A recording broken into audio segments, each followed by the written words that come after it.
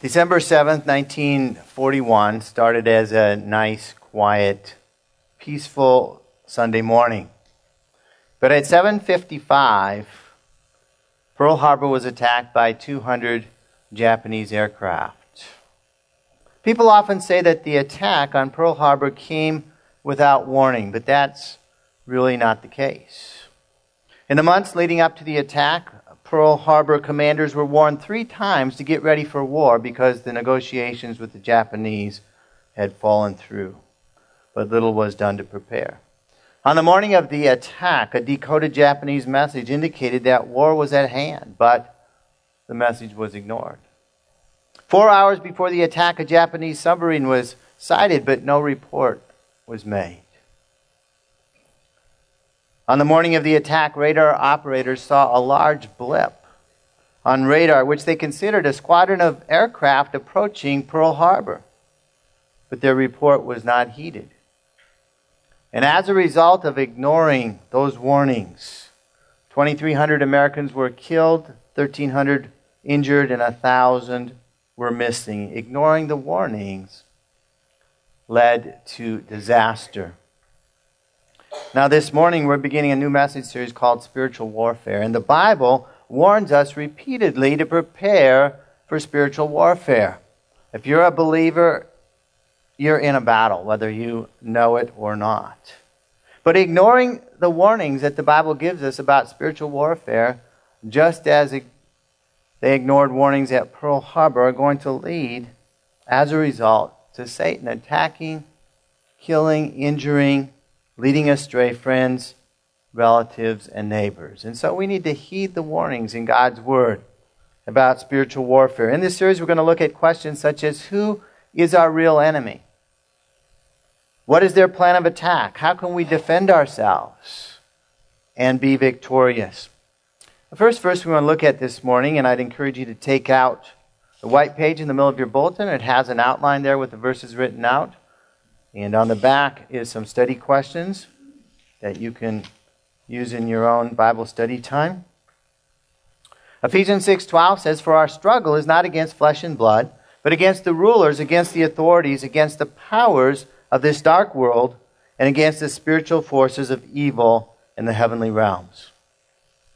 Oftentimes we think our enemy is other people, as people that perhaps are not following God's way. We think people are our enemy, that flesh and blood is our enemy. But this verse tells us that our real enemy is Satan and his demonic forces. It's unseen evil spiritual forces that are operating in this world.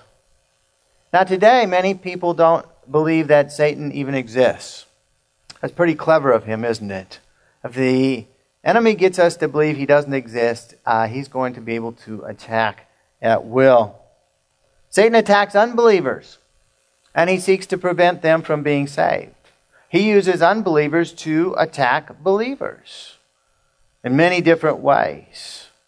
And when unbelievers are no longer useful to him, he seeks to kill them and bring them down to hell with himself. Satan also attacks believers. He seeks to render believers ineffective in reaching the lost. He tempts believers into falling into sin. He seeks to lead them astray from their faith. He has a lot of goals in this spiritual warfare that he wages against the church and against believers. Let's watch a short video clip called Satan's Ultimate Goals. So if you're a believer here this morning, you do have an enemy, and he's out to get you. But God is stronger. And we're going to learn this morning how to defend ourselves. Now today our message is entitled Detecting the Deceiver. The deceiver is Satan and his forces. Just as in Pearl Harbor, the most dangerous attacks come from attacks that are not detected. If we don't realize that he's out there to get us in a certain way, we're going to be easy prey. 2 Corinthians 2:11 says, "In order that Satan might not outwit us, for we are not unaware of his schemes." And so as believers, we need to be aware of the schemes of the enemy so that he won't outwit us, so that he won't cause us to fall into his trap. And so our society today is largely unaware of Satan's schemes. Our culture today is rapidly sliding away from God, sliding away from the truth of God's word into moral decadence. And believers in churches are susceptible to this slide of culture. Things that we thought were wrong yesterday now don't seem so bad because culture is sliding even further away from God, one step at a time. So what can we do about it? Well, how can we be strong in spiritual warfare? How can we win the battle? 2 Corinthians 10:5 says, we demolish arguments and every pretension that sets itself up against the knowledge of God. And we take captive every thought to make it obedient to Christ. And so the battle is won or lost in our minds. And so this series, we're going to be talking about how to demolish ungodly arguments. And I guarantee you're hearing in the news around you an ungodly argument each and every day that you need to not allow to come into your heart, to come into your mind, to come into your life. We need to learn how to demolish these ungodly arguments with the truth of God's word. We want to learn how to make our thoughts obedient to Christ and his word and not go along with the direction that our culture is going. So we're going to get started today in a passage taken from 2 Corinthians chapter 11. And in this passage, Paul is warning believers in the church at Corinth against false teachers that the enemy is using to draw believers away from God. And so we need to be on guard against deception. Paul begins this passage in verse 2 by writing, I am jealous for you with a godly jealousy. I promised you to one husband, to Christ, so that I might present you as a pure virgin to him. And so Paul begins this section. This is a letter that he wrote to the church at Corinth, to the believers there. He begins this section of the letter by speaking of God's plan for the believers at the church at Corinth. He refers to the church as a pure bride. Mentioned many times in Scripture, the church is the bride of Christ. And so Christ is the husband, and the bride is promised to the husband. And the bride needs to keep herself pure for her husband. God doesn't want believers to be lured away. He doesn't want the church to be lured away after anyone or anything other than having Jesus Christ first and foremost in their lives. We mustn't allow ourselves to be led astray by Satan. Verse 3, Paul writes, I am afraid that just as Eve was deceived by the serpent's cunning, your minds might somehow be led astray from your sincere and pure devotion to Christ. What's Paul talking about here? Well, if you remember back in the Garden of Eden, God created Adam and Eve. Not Adam and Adam. Or Eve and Eve. Adam and Eve. He created Adam and Eve in the garden in a beautiful paradise. And everything was wonderful. He created all kinds of trees for them to eat from. But there was one tree, the tree of the knowledge of good and evil. He said, don't eat from that tree, because that wouldn't be good for you. All the other trees you may eat from, but not from the tree of the knowledge of good and evil. And in that garden there was an intruder. There was an alien force. His name was Satan. He came disguised as a serpent. And he whispered in Eve's ear. He told her God really didn't know what he was talking about. What he prohibited, this tree of the knowledge of good and evil, it's really good for you. It's beautiful. It's wonderful. Eat from it. You don't need to listen to God. You're not going to die if you eat from that tree. God doesn't know what he's talking about. And so Eve reached out, believed the serpent, and ate from the tree of the knowledge of good and evil. And of course, then sin, by that act, came into the world. A curse came upon people. the land, the planet itself. It was not until Jesus Christ came that the curse was finally able to be broken in the lives of those who put their faith and trust in Jesus Christ. But in the same way, Satan was seeking to deceive the believers at the church of Corinth. Satan seeks to deceive believers today, to lead them astray from their pure devotion to Jesus Christ. Satan seeks to introduce idols into the lives of believers, things to which they give their worship other than Jesus. He seeks to lure us to dabbling into sin, saying it's good, saying it's not going to hurt us, saying that God doesn't really know what he's talking about. How are we led astray? Well, we mustn't listen to those that are teaching a different Jesus.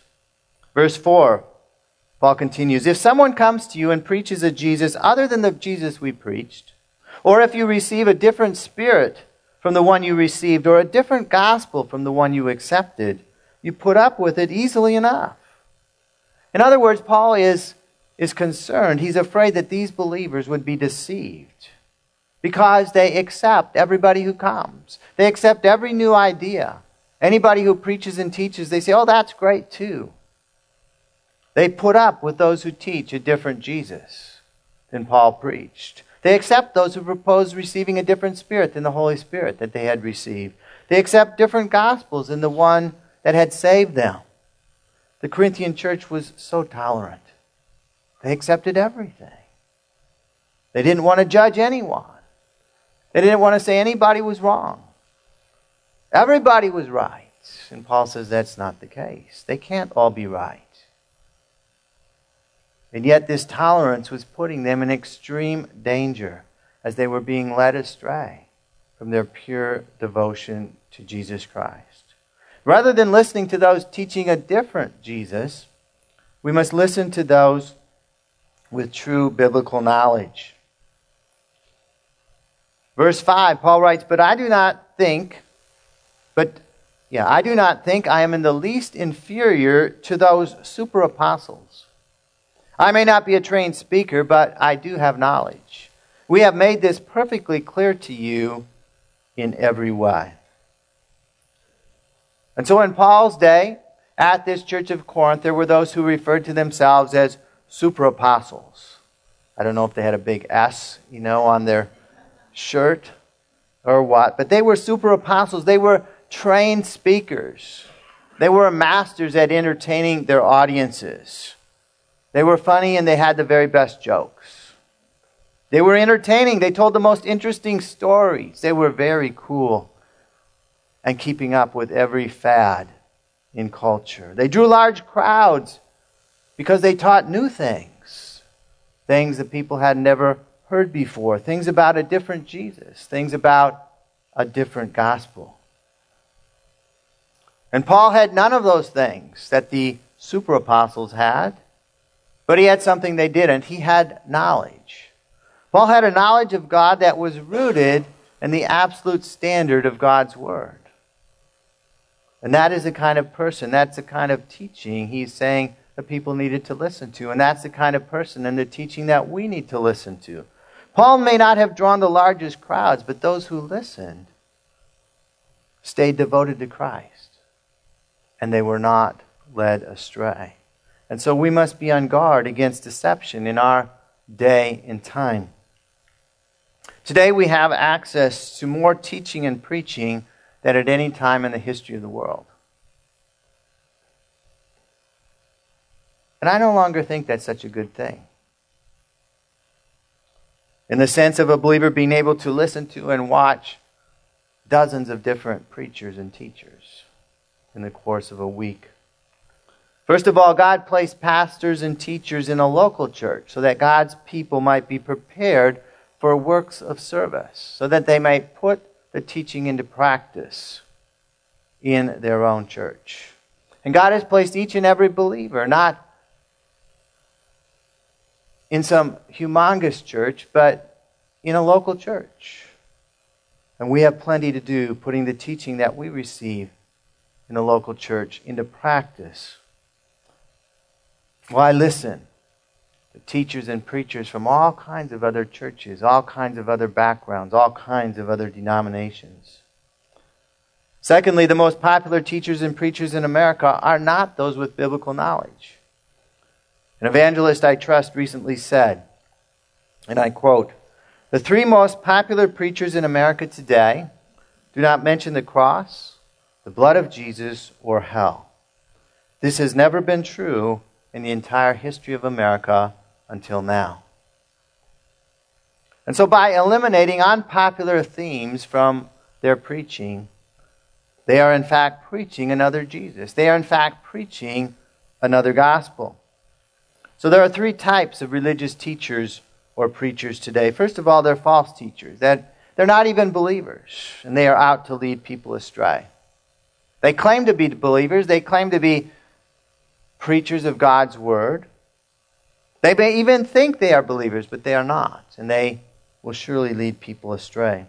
There are confused Christian teachers. They are believers, but they don't really understand God's word. And they preach the popular things, and they leave out important things. And that's a different Jesus, that's a different gospel. That will lead you astray as well. And finally, there are godly teachers whose teaching is based on the Word of God in its entirety. And so our standard in testing a teaching must be the Word of God. Not just part of it, but all of it, from Genesis through Revelation. And at Life Church, we strive to make all our teaching in the church based upon the entirety of the truth of God's Word. Now, not only must we be on guard against deception, we must listen to those with godly motives. And so we've been talking about how to judge teachers and preachers by the content of their message. Is it consistent with all of God's Word? Now, Jesus says we should look at something else as well. He says in Matthew chapter 7, "Watch out for false prophets. They come to you in sheep's clothing, but inwardly they are ferocious wolves. By their fruit you will recognize them." And so the fruit of a teacher's life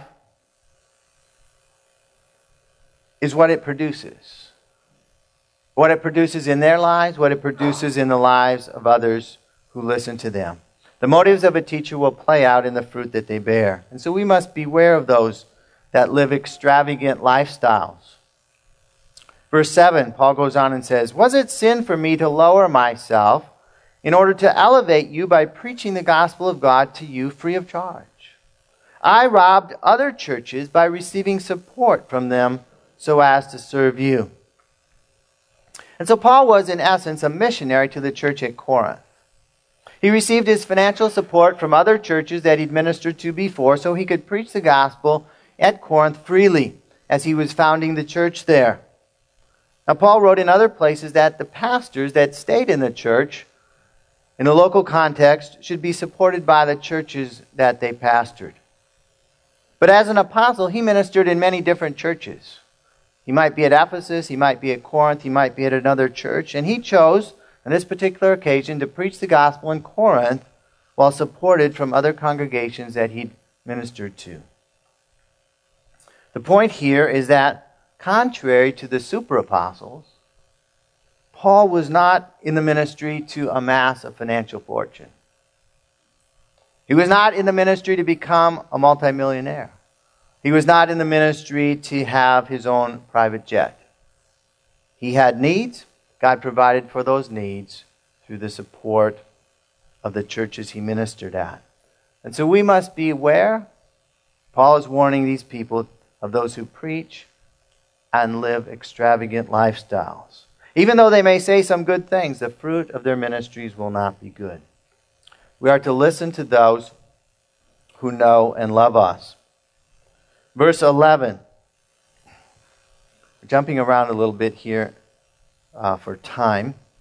He says, "Why? Because I do not love you? God knows that I do." So Paul was being accused of not loving the Corinthians because he didn't accept offerings from them. And he's saying, God knows that I love you.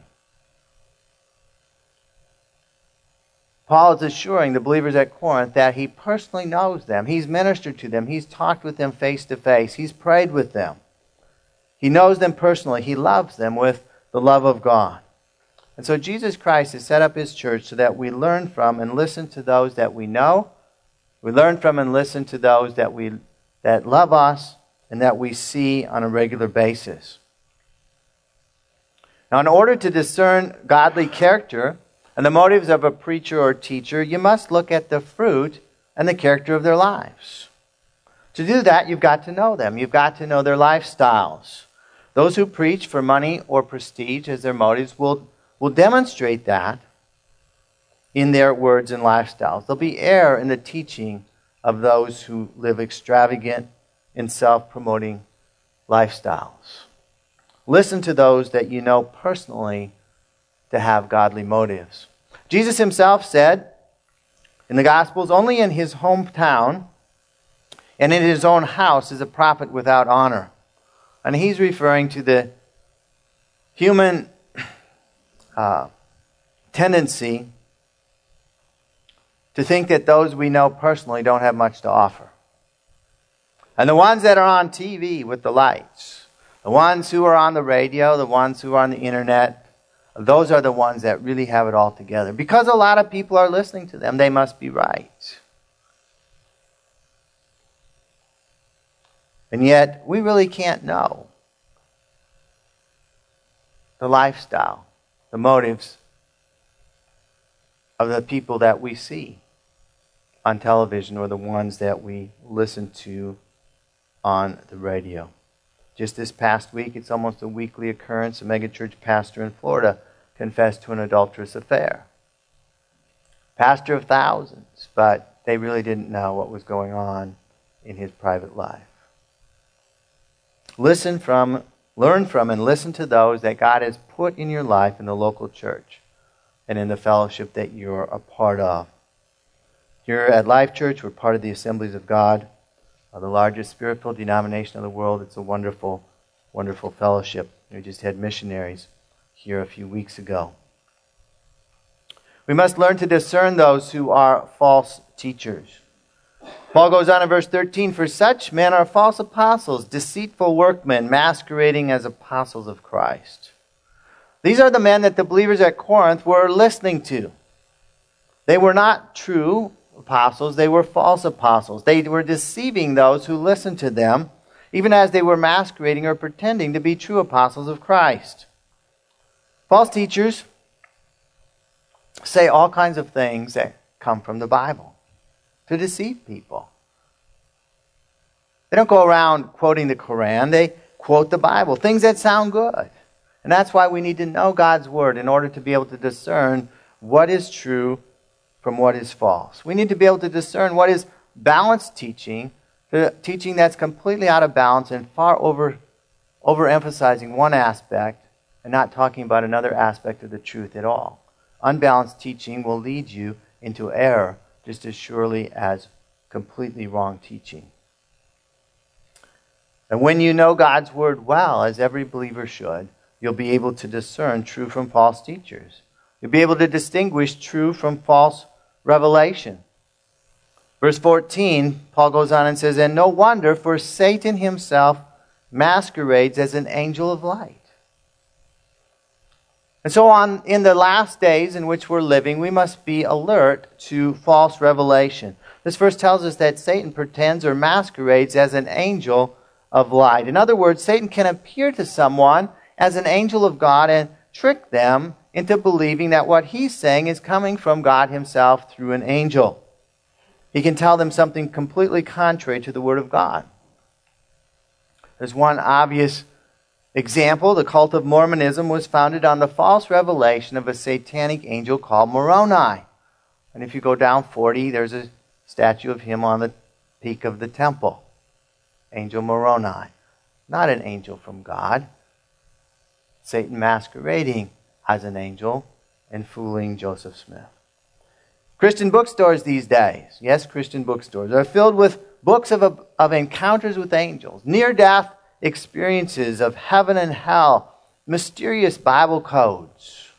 These are all supposed to tell us new information beyond what the Bible clearly teaches. And so be very, very careful to discern, as many, I would say most, of these accounts are not from God. Well, God can speak today through the Holy Spirit. He can speak through dreams. He can speak through visions. He can even speak through angels.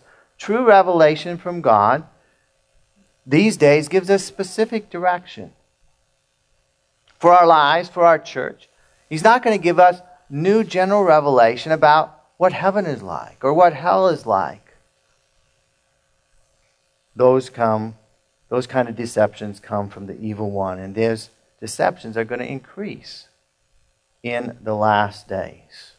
We need to expose those who pretend to be godly teachers. Verse 15. It's not surprising then if his servants, whose servants? Satan's servants, that's what he's calling the false apostles. If his servants masquerade as servants of righteousness, their end will be what their actions deserve. And so Satan's servants, false teachers, masquerade or pretend to be servants of God. They pretend to be something they're not, so that they can deceive people who think they're following godly teachers.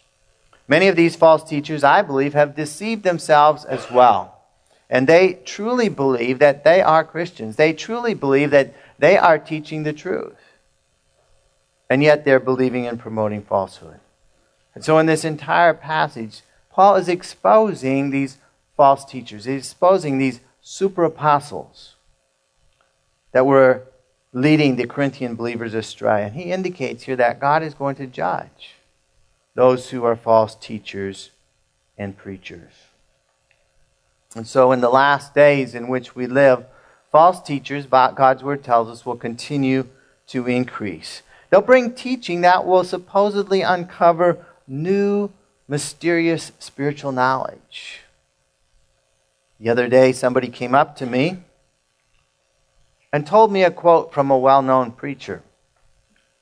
They said they never heard it put that way before. It was incredible. I must confess I didn't answer, but I thought, well, there's a reason you've never heard that before. It's not biblically correct. That's not in the Bible. And people are enamored with something new, looking for something new. And it was not biblically true at all. We have all the general revelation about God that we need in God's Word. We need the revelation of the Spirit to give us specific guidance for our lives in church. But don't be misled by this search for new, unknown knowledge of the spiritual realm. Don't be deceived by these books about mysterious Bible codes. It's all nonsense. Okay? Many of your friends and relatives are being led astray by false teaching or unbalanced teaching, either in churches they go to or by people they listen to. Let's use God's Word to show them the truth. Let's invite them to hear the truth of God's Word here at Life Church, asking God to help us better to discern true from false. Today we've been talking about detecting the deceiver. Who is the deceiver? The ultimate deceiver is Satan himself. He works in a myriad of ways through a myriad of demonic forces, false teachers to seek to deceive and lead people astray. And so we must be on guard against deception in every form. Don't listen to everything that's out there. It's going to confuse you. You don't need to listen to everybody and everything out there, either on the radio, television, or on the internet, or in books. Focus on learning and putting into practice what God is teaching you through His Word and through your local church, the church where He has planted you. Listen to those that you know and who love you. Expose those who pretend to be godly teachers but teach falsehood, and those who live extravagant lifestyles. It's a sign that something wrong with them.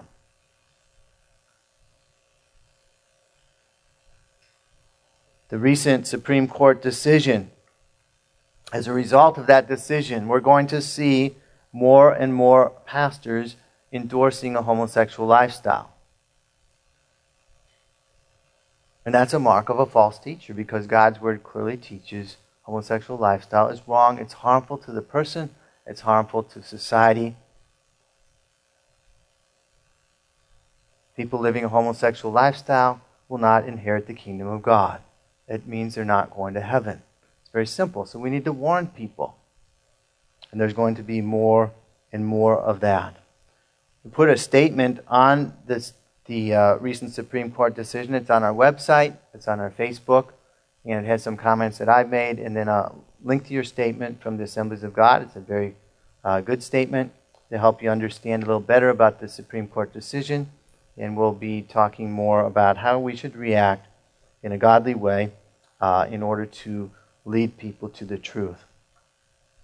And as we learn to detect the deceiver, we're not going to be led astray. We're going to grow in our pure devotion to Jesus Christ. Today, if you're not sure that you're a believer, here's how to become a disciple of Jesus Christ. And it's important to this is an easy way to remember it. The ABCs, if you've been here, we hear it every Sunday. I mean, we don't want it to become rote. But if somebody asks you, you have to lead somebody to become a believer, you need to have something in your mind how to do it. And this is one way. There's many ways. But this is an easy way that even a child can lead someone else to becoming a believer. First of all, you need to admit. Admit what? You've sinned. You've broken God's law. You've done wrong things. Secondly, you need to believe. Believe in who? Believe in Jesus Christ. That He came to this earth, lived a perfect life, died on the cross, took our sins upon Himself, and on the third day rose from the dead. You have to believe those things to be saved. 3, you need to commit your life to Jesus Christ as your Lord and Savior, to follow everything that He says. And so we're going to bow our heads right now. If you've never prayed a prayer like this, I'd encourage you to pray along with me. If you have in the past and you'd like to recommit your life this morning, pray with me as well. Say something like this: Father, today, I admit that I've sinned. I've done wrong things. The devil's deceived me, and I have fallen right into what he wanted me to do.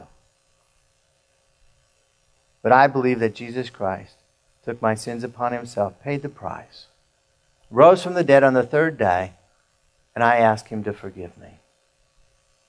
I commit my life to serving Him as my Lord and Savior, basing my life upon the Word of God. In Jesus' name. And for those who are believers, let's pray this. Father, we thank You for opening our eyes this morning to seeing the ways that Satan deceives and leads people astray. Help us to know Your Word better, to study Your Word, and listen to Your Spirit, that we might discern true from false teaching.